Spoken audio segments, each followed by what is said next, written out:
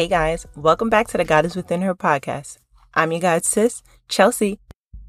Has something ever happened to you and you think, yo, I thought I was healed from this? Yes, I have finally came to the realization that healing never ends. You know how they go, oh, make sure you go to your relationship and your partner as a healed person, a whole person. Yeah, you're never fully healed. You can know yourself to where that you know your triggers and that you identify ways that you can cope through your triggers. But that really never ends because everything that happens to you is always a part of you. You know, we always say like, oh, that childhood trauma. It's just trauma. It's the same brain.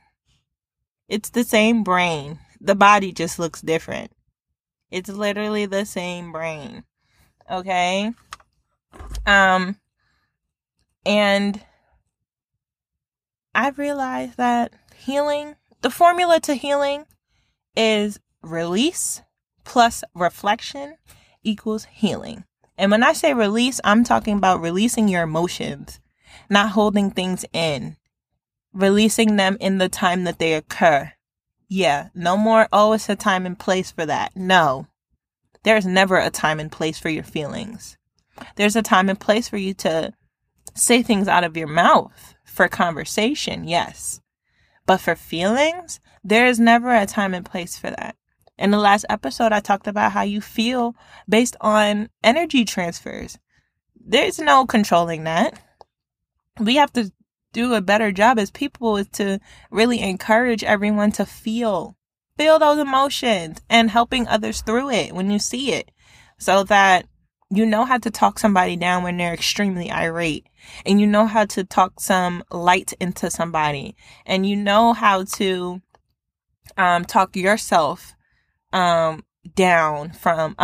up from places where you feel down and sad. Okay. And the way that we're able to help everybody else is because we know that we can do it for ourselves. So that's the first step. We have to, number one, know your triggers. You have to be able to know your past events, knowing that it will always be there with you. They're not just past. They're very much present as if they were before. Like I said, same brain. Past events will always be, and getting through present ones, we are always going to experience. So it literally never ends. Your triggers never end. They're always there, whether it's happened before or it will happen later. And you have to know yourself. You have to do the work to sit there and know yourself. Know what makes your body chemically react. Okay? What makes you feel real hot, boiling, mad, and what will get you to feel soft and fluffy. Okay? Know your triggers. And also, manage those thoughts. Manage your thoughts. Because your thoughts are subconscious and conscious. I was reading in the book that I talked about in the last episode called Living Untethered by Michael Singer, and they talked about how we are always conscious. We often say that when we're dreaming, it is a dream and we're not really awake. Yes, you are. You are very much conscious, because who do you think is coming up with those images in your head? The stories, the whole plots. We be having whole life plots. And what actually came out in the book that I read is that we can heal through our dreams. And this really only happened to me once. And what they said in the book is they gave an example of how you have a scenario happens and something becomes so emotionally unbearing that you wake up and you're startled awake. But they talked about how most of those times where that happens is you trying to release something because it's in you and your conscience is trying to get it out in different ways. And that is one way, is through your dreams. So that just led me to say, okay, I need to be managing my thoughts. And I also need to be releasing my feelings. I can't be pent up. And that brings us to number 3. Release plus reflection equals healing. It's literally a constant practice. It's exercising the muscle of that so that as we continue to experience things every single day, it's the little interactions, it's the little things. It's always going to be the little things because they add up in your head. You are absorbing that. You are retaining all of that in your mind, your feeling, your soul, your subconscious. You are feeling that.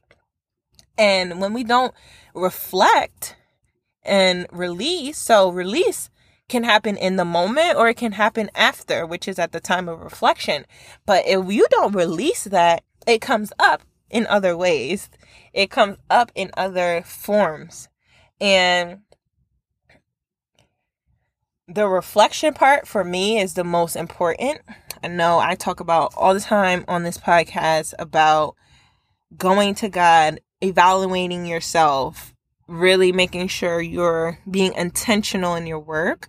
And most importantly, I would say is reflection, because you can release your emotions, but if you don't put the brain power to actually think about why did this emotion happen, when it comes up again, what do I do? If you don't even do the critical thinking or the reflection to even think about this with yourself, then you stay at the release. And then when it comes up again, you're just literally having a cycle, but there's no reflection, which makes it healing, so that the cycle, when it occurs, the cycle looks different every time. And the goal really is for it to look better. And whatever that better looks like for you is for you. It's nobody else to define. But the fact that we say that we're managing emotions by just cutting them off because we are compartmentalizing, we're not letting that emotion come up because of where we are in the context and the time of where we at. Those things lead to blockage. Those things lead to not a full release. It's literally an exercise. It's a muscle. Romans 5:3-5 says, "Not only so, but we also glory in our sufferings, because we know that suffering produces perseverance, character, and hope. And hope does not put us to shame, because God's love has been poured out into our hearts through the Holy Spirit who has been given to us." Okay? No matter what happens, rejoice. No matter what happens, rejoice and know that it's all in the Holy Spirit that lives through you. And it just helps even more when you can intellectually articulate your feelings. It just puts the icing on the cake. Okay, so I really encourage you to release, reflect, and heal. Healing is an everyday thing. It's going to continue to occur and never goes away. Know your triggers, what happened before, and prepare yourself for what will happen. Number 2, manage your thoughts. Know when to cast down the thought. Know when that thought has finished. And know when to explore a thought. That's all in discernment, power of prayer. If you didn't listen to that episode, please go back to listen to it. It's episode 2 of season 2. And then lastly, it brings us to our last thing, which is release plus reflection equals healing. Develop a constant practice. Exercise your healing muscle. Figure out what works for you. Sit with God and figure out what will work for you. And lastly, no matter what happens, rejoice. Know that it is all in perseverance, character, and hope. Because it's going to be some suffering.